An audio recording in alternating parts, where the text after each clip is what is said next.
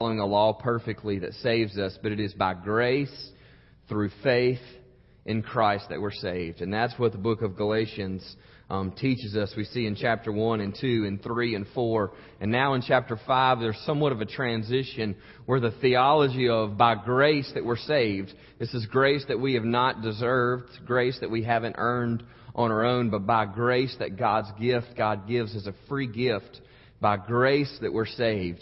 And this happens through faith. God gives us grace through faith. And that faith is not just faith in church or faith in one another, faith in a heritage, faith in being born in America, faith being born into a family that is Christian, but it is faith in Christ. It is grace, God's gift that comes through faith, and faith in Christ. Trust in Christ by us trusting and believing, but believing in Christ, in His life and death and burial and resurrection and what the Scripture teaches us about Christ. It is by grace through faith in Christ that we're saved. So it is not obedience that saves us, but obedience is surely a part of the Christian's life. And so that is what we're going to talk about together and see how faith and obedience come together in Christian freedom. Where we're set free from the law, we are set free from bondage, we are set free from our sins, and we are set free to obey Christ and to have the freedom to love Christ and to love our neighbor, and we're set free to do that. I want to begin with a story that's modified a little because we don't have Route 52 today, so I want to make sure I'm not talking about a particular person, but as I try to share the story, I want to just share with you one of the greatest joys of my life is being a father.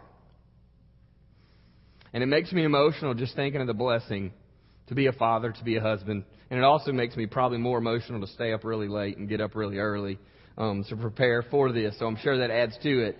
But those emotions are just harder to push down when you're not as rested. But the real emotions, I love being a father.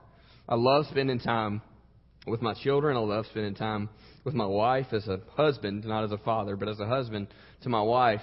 And there's just lots of times in which God graces me by showing me Himself through being a father, through being a parent, through being a spouse.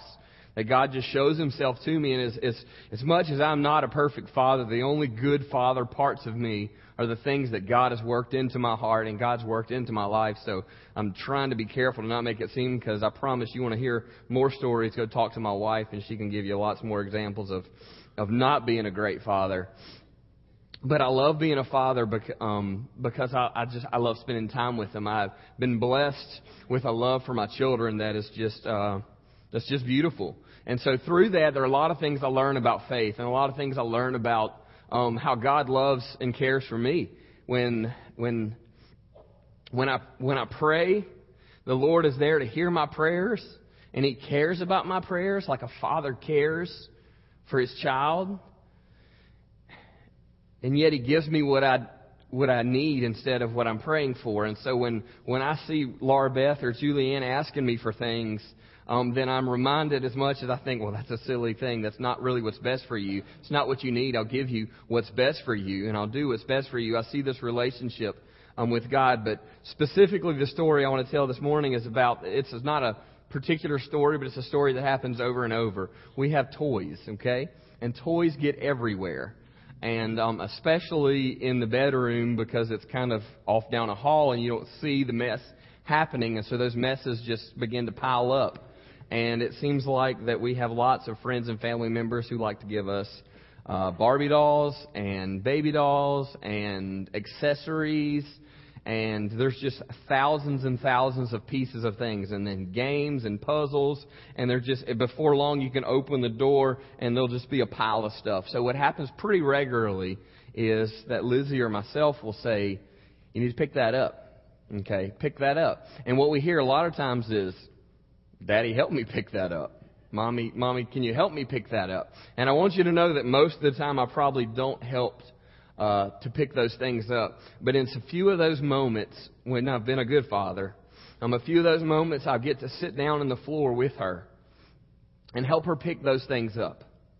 And so something that was a burden to her, because I can tell you can probably imagine on your own when there's a pile of stuff and you tell your child, okay, now you got to clean up. Okay, you've done this, now you got to fix this. You've broke this, now you got to fix this, take care of this. That your children understand there's a consequence to not doing what you say, right? There's a consequence to that. And there's a burden that you've just put on your child to say, here's a mess that you need to clean up. But there's a part of that burden that's lifted when Daddy gets down on the floor and says, I'll help. Not only will I help, I'll show you how it's done. And I'll help you through it. And I'll get a box of Ziploc bags and I'll get these containers out. And we'll begin to little by little organize this. And it can become, cleaning up can become part of play sometimes. And so there's a relationship happening with this cleaning up. And so there's this on the floor cleaning up. And you're showing how to clean up. And I'm showing my children, here's how you clean up. And here's how we can organize. And then there's some eye-to-eye time. And then there's usually a lot of tickling time. And in the middle, every time I see them do something cute, I want to hug. And so there's a lot of squeezing time that's involved in this. So this thing that could be a burden, which is cleaning the floor, the thing that could be a burden is all of a sudden a joy. And to my children, and you can imagine to your children, it is all of a sudden a joy to spend time on the floor with your father learning and relating and connecting. And this is what I want to tell this story to share this with you. That what happens is that Christian freedom is a joy. Obedience is a joy in which we do not work on our own, but Christ has done the work for us to begin with.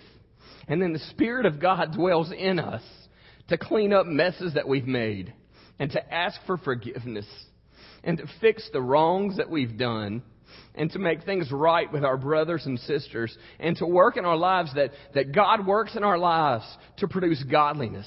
And the fruits of the Spirit are verse 22 on, and you know those fruits of the Spirit. But what happens is God works in you to produce in you Himself.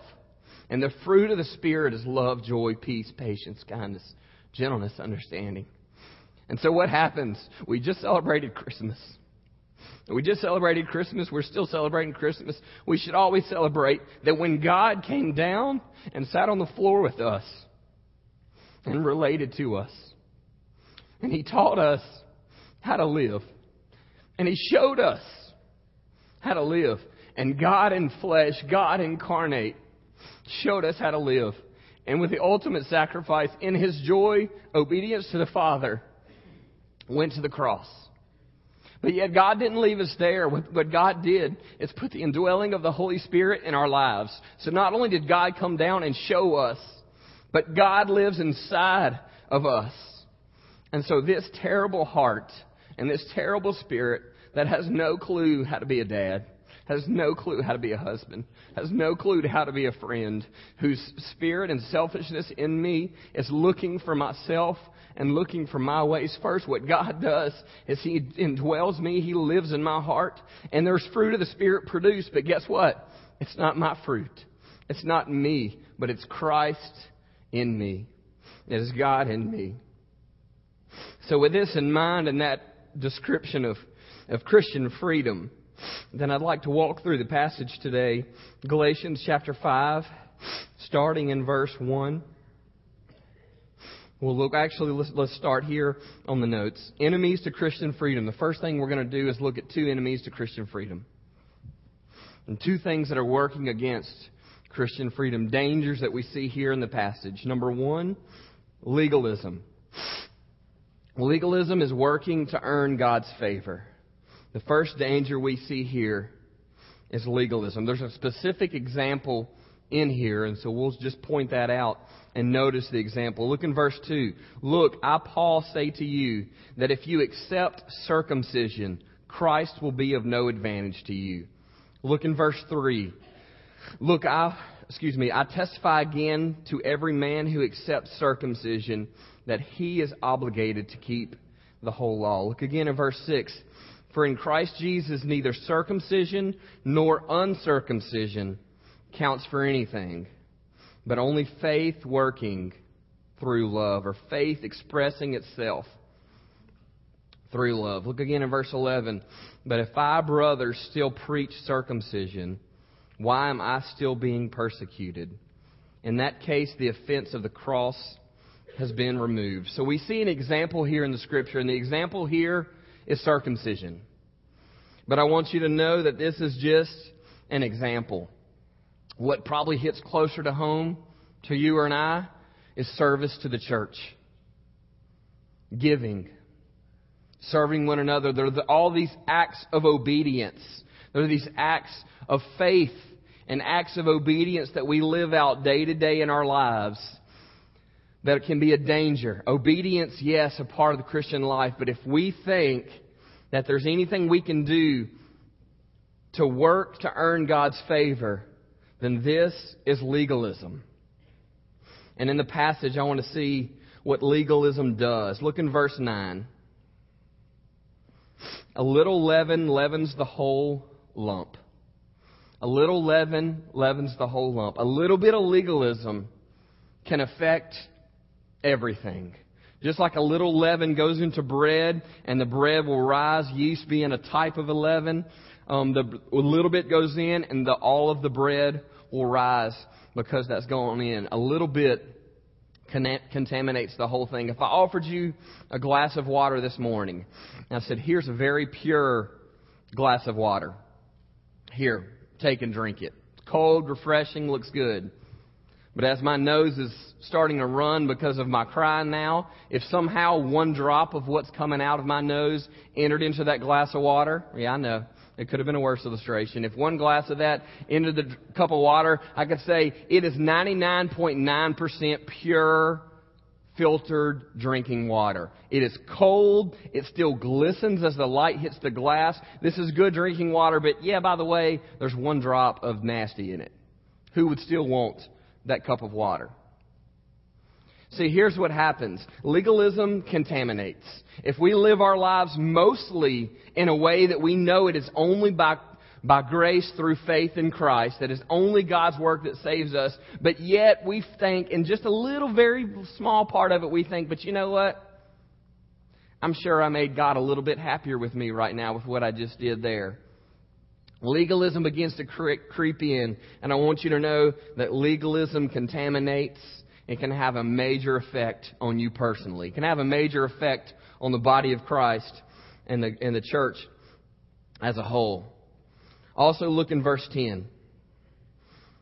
I have confidence in the Lord that you will take no other view, and the one who is troubling you will bear the penalty, whoever he is. Legalism contaminates, and legalism also condemns. Legalism contaminates. Legalism condemns. I'll just point you to verse 12 to see how strongly Paul is speaking against legalism here. This is a serious thing. Okay, he is speaking in a very tough tone right now. He's speaking in a very difficult tone where he's very serious about how dangerous legalism is. Legalism contaminates. Legalism condemns. And the second enemy to Christian freedom, and this is like the opposite of legalism, it's license. License is forgetting obedience altogether. Just like legalism is saying, you know what? There's something I can do to earn God's favor. There's something that I can do to make God pleased. And it seems like it's not that bad of a thing, but yet we have to understand the Scripture tells us that Christ has done everything to earn God's favor. Christ has done everything necessary for salvation. Christ has done everything necessary for godliness in our lives. Christ has done it all. And when we think we can add something to that, then we're contaminating the whole gospel. When we think we can, and we live in a way, and we teach in a way, and we show in a way to say, yeah, Christ did most of it, but there's something you can do to make it a little bit better. There's something you can add to it just a little bit. That what happens is we contaminate and we condemn. Just like that's legalism, license is forgetting obedience altogether. It's saying, you know what? Well, since God's grace covers my sin, since God forgives me for everything I've ever done or anything I'll ever do there, then guess what? I guess I'll live however I want. License is forgetting obedience altogether. The gospel is not intended to only be believed or accepted, but it is intended to be obeyed and applied. Say that again. The gospel isn't intended to only be believed or accepted, but it is to be obeyed and applied in our lives. You see, there are a lot of us who've been around church a long time, and we've been told, believe and accept Jesus into your heart. Pray this prayer, and everything's going to be fine. Walk this aisle, and everything's going to be fine. Get dunked in those waters, and everything will be fine. Just believe and accept Him into your heart, and everything will be fine. And the truth is that it is only Christ's work that can save you. And yes, there's nothing you can do to add to Christ's work for you. There's nothing you can do to add to Christ's righteousness. Yet the Scripture tells us that obedience is a necessary part and a fundamental part of our Christian lives. It is a fundamental part of our Christian lives. Look in verse 13. For you were called to freedom, brothers. Only do not use your freedom as an opportunity for the flesh, but through love serve one another. So we can't throw out obedience. It is not obedience that adds to our righteousness. It is not obedience that makes us righteous. But the gospel is intended to be believed and accepted, but it's also intended to be obeyed and applied. And just as I illustrated earlier, Christ came down and showed us how to perfectly obey the Father. He showed us how to perfectly live, and then the Spirit of God lives in us. And what the Scripture tells us is we're given a new heart.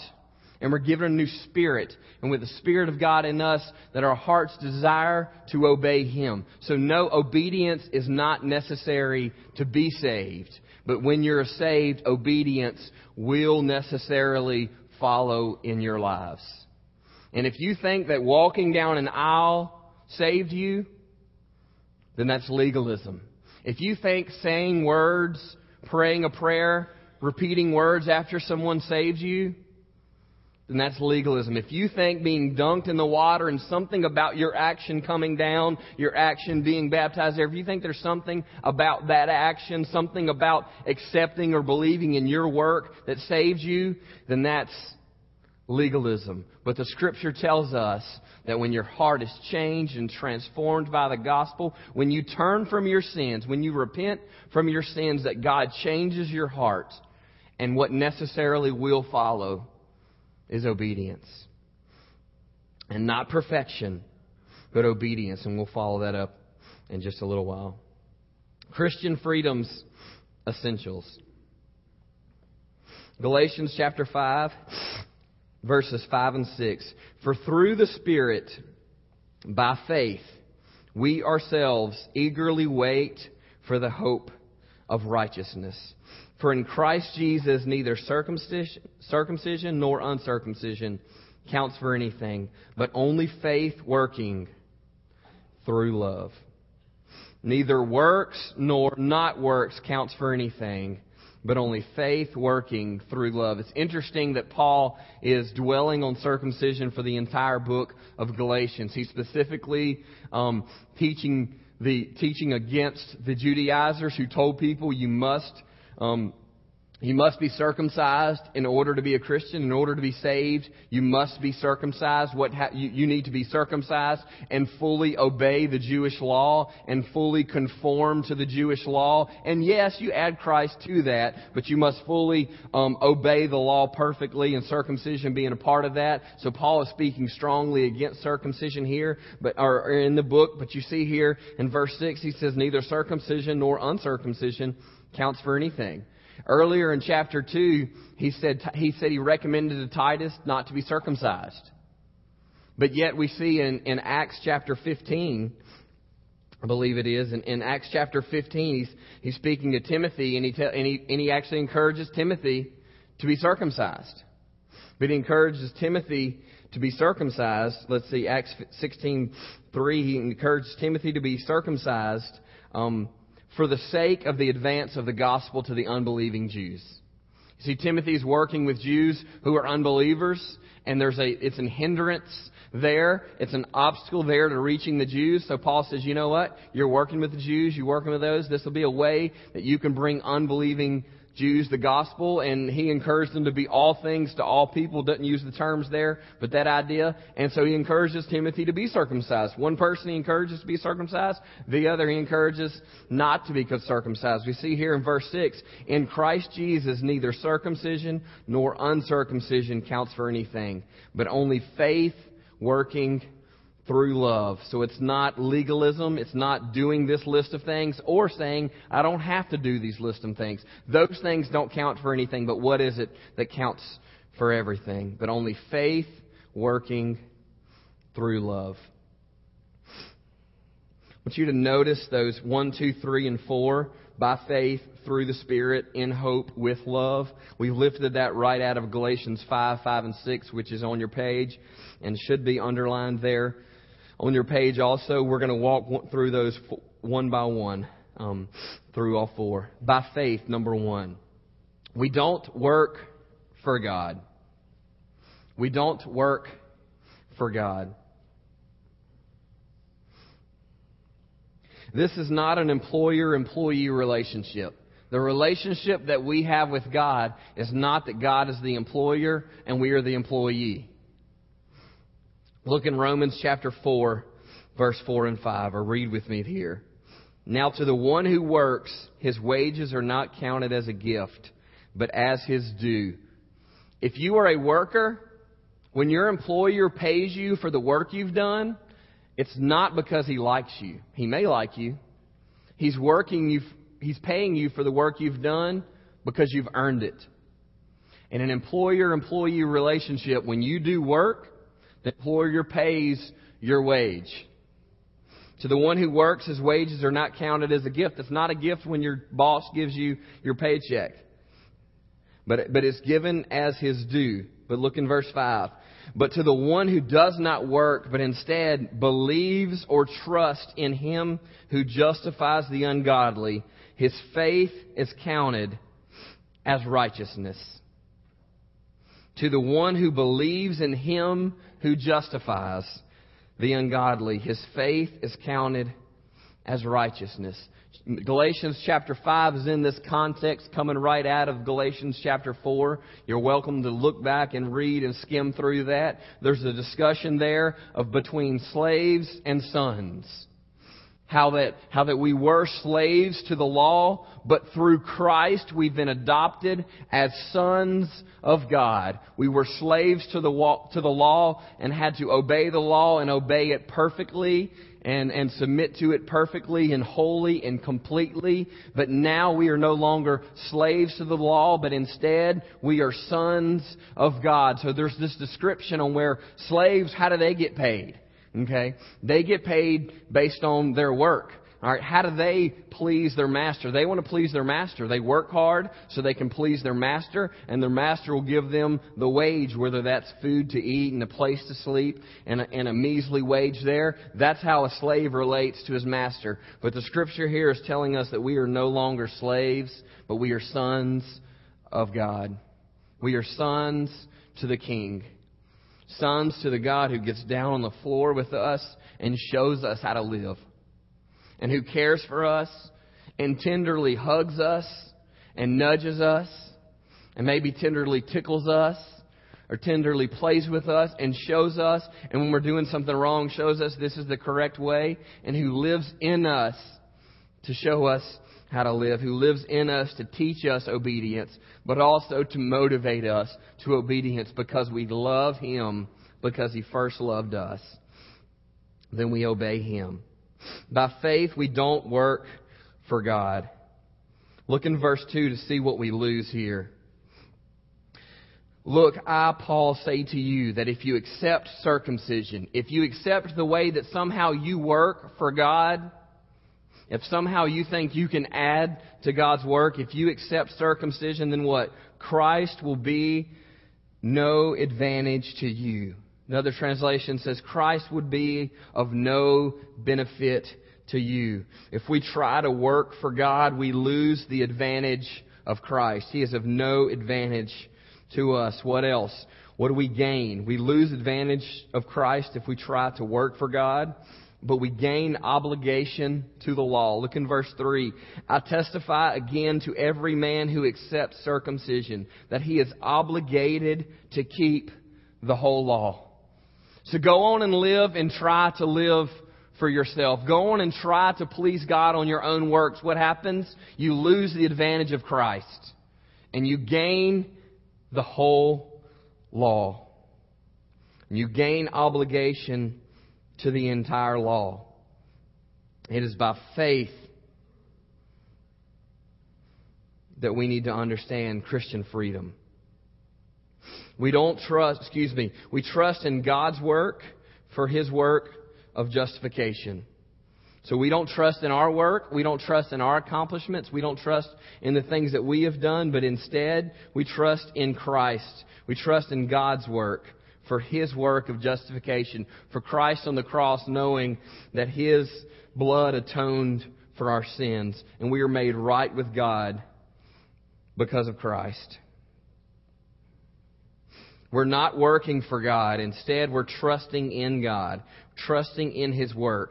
Let me give you a few things. For legalism, I use the word legalism and you think, okay, maybe me. I'm not sure. I use the word circumcision. Most of us think this is not an issue. This is not a problem for us. We're not struggling with this or with that. But what can we struggle with? What can become legalistic for us here in our church and even here in this church? Bible study, service, praying, missions, evangelism. These things can become legalistic for us, that we think somehow when we give our tithes and offerings that we're pleasing God with our work, that somehow getting up early in the morning to read the Scriptures is pleasing God, that we think somehow staying up late and getting up early to preach this morning somehow pleases God and makes me more right with God, that we think somehow by praying, somehow by going on mission trips, somehow by doing evangelism, doing the other things we see in the Scripture that we're commanded to do, that we think somehow that this thing makes God more pleased with us. What we're doing there is nullifying Christ's work in us.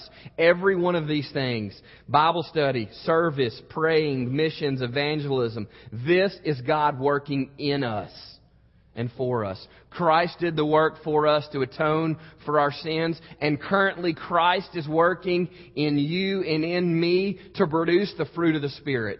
It is not my work that produces the fruit of the Spirit. It is Christ's work in me that produces the fruit of the Spirit. For those of you going on mission, those of you praying fervently, those of you who are serving your neighbors and serving your families and serving the church, it is not you, but it is Christ in you, who has come down and sat on the floor with us, who has played with us, who has taught us, who has shown us, and who is currently living inside of us and dwelling in us and showing us the way and empowering us to do. We trust in God for His work of justification. We also trust in God for His work currently in our hearts and our lives for sanctification and sanctifying us. Number 2, through the Spirit, we are freed from sin. Through the Spirit, we are freed from sin.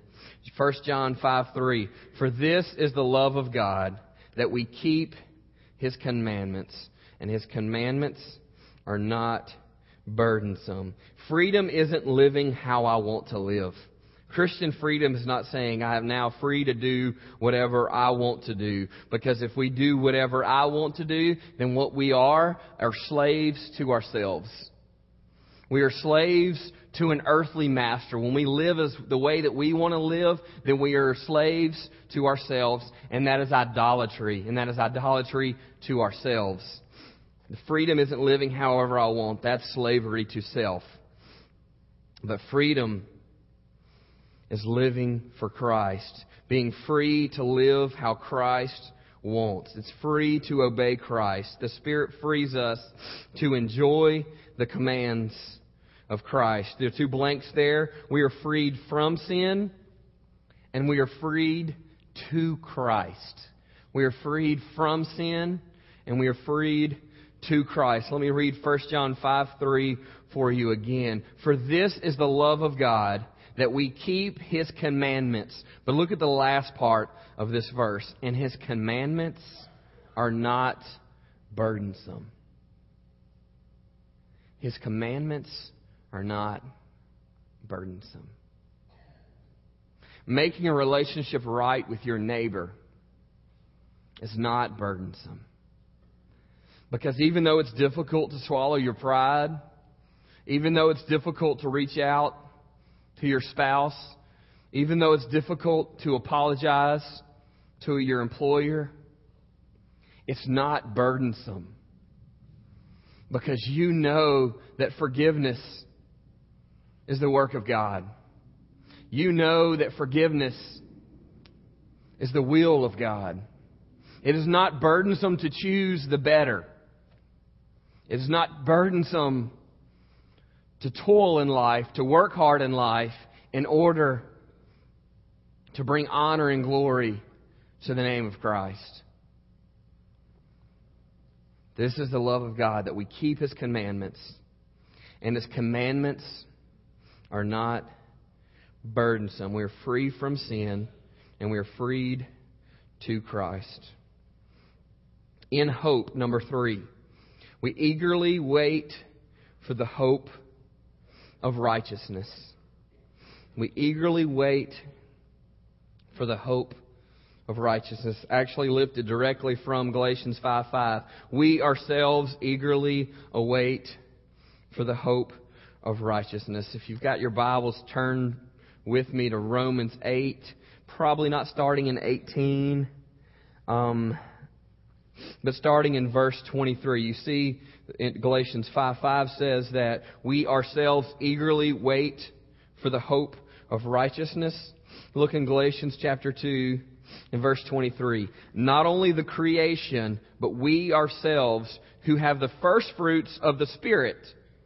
Okay, where this fruit come out of our lives, what is it? Fruit of what? First fruits of the Spirit. We who have the first fruits of the Spirit groan inwardly as we wait eagerly for adoption as sons, the redemption of our bodies. What Paul is saying here is we have a hope that we're waiting for. And this hope that we're waiting for is a glorified state in which we are with God for all of eternity. And our redemption is complete. Even though that our sins have been paid for, we are still living in broken bodies. We're still living in sin, in a sinful world, and we still have these temptations. We still have these struggles. What Paul is saying is we eagerly wait for the hope of righteousness. In verse 23, and those who have the first fruits of the Spirit in them, those who are believers in Christ, who have the Spirit of God in them, they groan inwardly as they wait eagerly.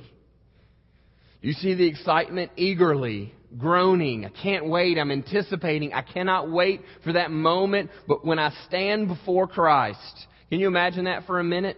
There's a difference between a believer and an unbeliever. There are many who have no hope, that they're afraid to stand before God and give an account of their lives. But Paul is saying here that we who have the first fruits of the Spirit in us, we eagerly anticipate standing before God and God saying, righteous because of Christ. Because of Christ's work for us, He says, righteous.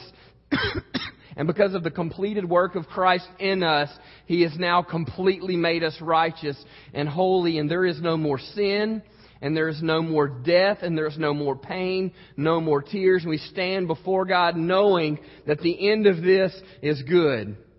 And the end of this is perfection as God adopts us completely as sons and our bodies are redeemed. Verse 24, for in this hope we were saved. Now, hope that is seen is not hope, for who waits for what he sees? But if we hope for what we do not see, we wait for it with patience. Something that really irks me and gets under my skin, and when I say it irks me, because I see it in my life too, is that we as believers complain about our present circumstances. And sometimes we say it in a way that we don't want to be complaining, but we want sympathy. We want everybody to know how difficult it is for us. Or when we're just on the inside struggling through, why does it have to be this way? Why is it so difficult? Why am I going through this? Look in verse 18 of chapter 8. I consider that the sufferings of this present time are not worth comparing with the glory that is to be revealed to us. Christian, let me tell you, you may be in the middle of this race. Don't stop running.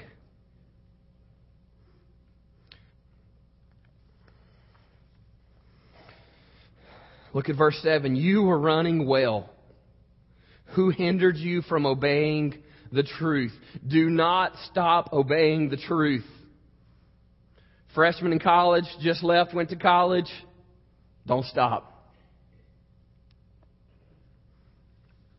Senior adults, you've been running well. Don't be hindered from obeying the truth.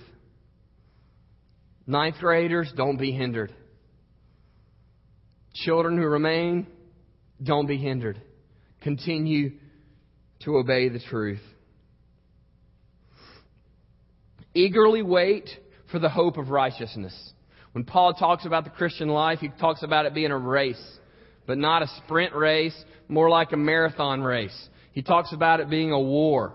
He talks about it being a battle. He talks about it being a struggle. And what he's saying here is you might be on mile number 6 and have 20.2 miles to go, but don't stop. Eagerly anticipate the end. Know how it ends. Know that God has come down and sat on the floor and showed us how to live. That God is in our hearts, in our lives, showing us presently how to live. And when we consider the sufferings of this present time, let's consider them of no value compared to the glory of Christ. And so mile number 6 may be the most difficult mile you've gone through, and you don't know if it gets harder from there or easier from there. But you know when you get to mile 26 and you stand before your Lord and Savior, when you stand before Him, He says, well done, my good and faithful servant. He stands and says, you know what? It's not your righteousness that I see, but it is Christ's righteousness that paid for your sins. And even the fruit of the Spirit that worked out in your life, it is not your work that was done, but it was Christ's work in you, and it displayed my glory to the ends of the earth. It is by faith, through the Spirit, in hope, and with love. Look in verse 13 for me. For you were called to freedom, brothers. Only do not use your freedom as an opportunity for the flesh, but through love serve one another. For the whole law is fulfilled in one word. You shall love your neighbor as yourself. But if you bite and devour one another, watch out so you are not consumed by one another. Love is an essential expression of salvation. It is an essential expression. Now hear this. It is not the means to salvation. It is not a necessary means to salvation. But it is a essential expression. John 13:35. You'll know that they are my disciples if they love one another. It is an essential expression that will happen. You'll know they're my disciples if they love one another. Is Christ in you? If so, then ask Christ to produce this kind of love in you. Faith that expresses itself through love. Faith that gives, serves. Look in verse 13, you see that it says, but through love serve one another. This is the same word in the Greek text that they sometimes translate as slaves. So translate it this way, but through love, slave yourself one to another. Faith that expresses itself through love. Faith that gives and serves. Faith that forgives, reaches out, sacrifices. Look in the blanks under number 4. Free from slavery to the law, to slavery to love. We are freed from slavery to the law, to slavery to love. So no longer is the law our master, but instead we are voluntarily a slave, and the desires of our hearts push us to want to love. And we're not enslaved to the law anymore, but we are enslaved to love. We don't indulge in selfish sin anymore, but serve others in selfless love. Mark out that word sin after that last one and write the word love. We don't indulge in selfish sin anymore, but instead we serve others in selfless love. Mark chapter 10, verse 45. Write that reference next to this, because this is one that should have been printed out on the page. Mark chapter 10, verse 45 says this: the Son of Man did not come to be what? Son of Man did not come to be what? Served. The Son of Man did not come to be served, but what? But to serve. Son of Man did not come and get on the floor with us and show us who God is and what God was like to be served. Why did He come? But to serve. Did He do this out of obligation? Or did He do this out of love? The Son of Man came not to be served, but to serve. He did this out of love. Now, just in a few moments, I wanted to attempt to apply this. I'm going to ask you to look to the person next to you. If that's uncomfortable for you, then look to the person in your mind. I just want you to have a personal realization that the things that we're talking about are not just in theory.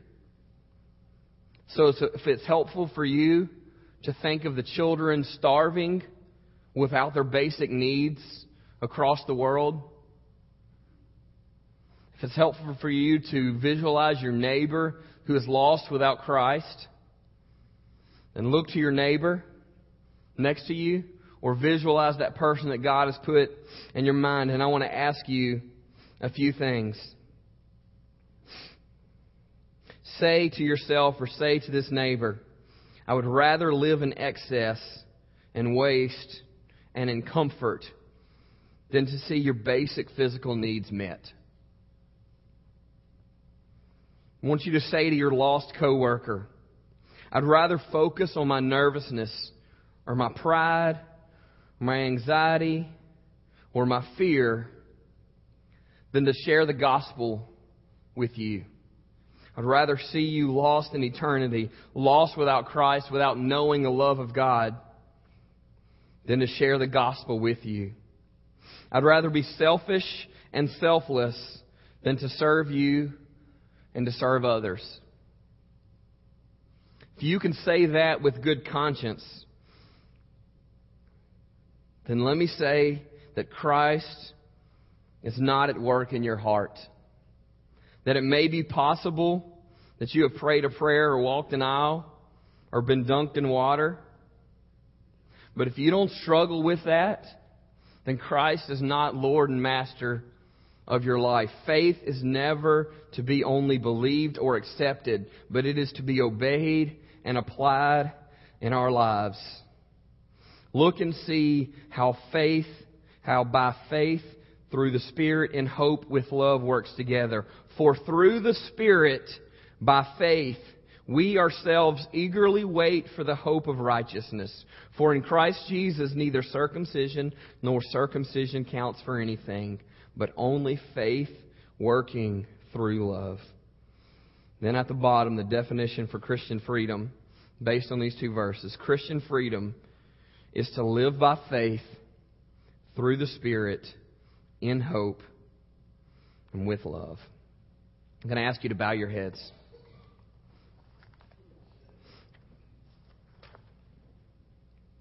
As we enter into our time of response this morning, I pray that God has worked in your heart and shown you your need to trust in Him. If you have been relying on your work and you have not trusted in Christ, You've not trusted in Christ's work for you, but instead you've trusted in your ability to work for Him. Then I want to invite you to trust in Him this morning. If you know you're a believer in Christ,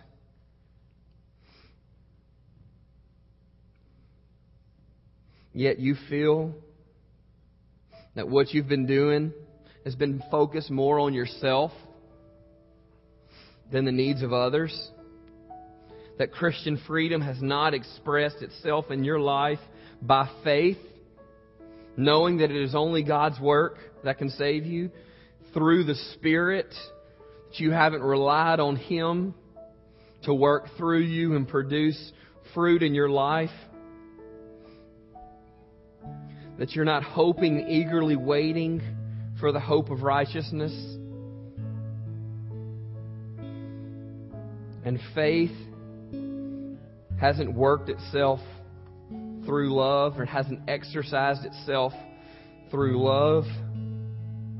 That you're coming to repent of that this morning, and you're praying and asking God to work in your heart. Number one, Christ has to be in your heart for this to take place. Father, I pray that the believers in this room will submit themselves to your will. Not as an obligation, but understanding that your grace is a gift. And Father, that our prayers this morning would be that you would change us. We would live by live by faith in your Spirit. And have the hope that only you give. And Father, for those in this room that are burdened without Christ, Father, I pray that they would ask you to save them. Father, they would trust you now to forgive their sins and transform their hearts. Father, they would pray, yes, I believe that you died on the cross for my sins, and that you've risen from the grave, and that your righteousness is mine. And it is free not as an obligation, but as a gift. And that I trust in you and trust that you will change me so that I may live by faith in your Spirit and want the hope that you give. Father, I pray that you would work in our hearts. Father, I pray that you would be honored by the fruit that you produce. Father, I pray that we would be encouraged by your work in our lives and in the life of our church. It's in Christ's name we pray. Amen. I invite you to come forward and respond to the Lord's work in your heart.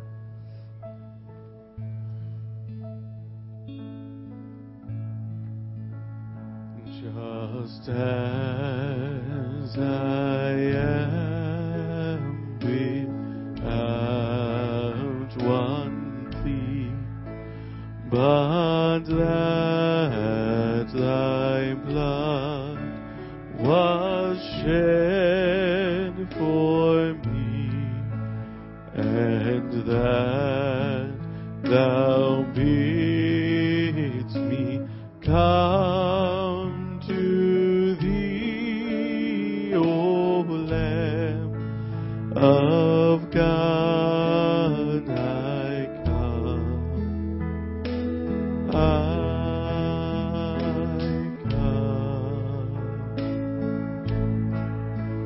just as I am, and waiting not to rid my soul of one dark blood, to thee whose blood can cleanse each spot, O Lamb of God, I come, I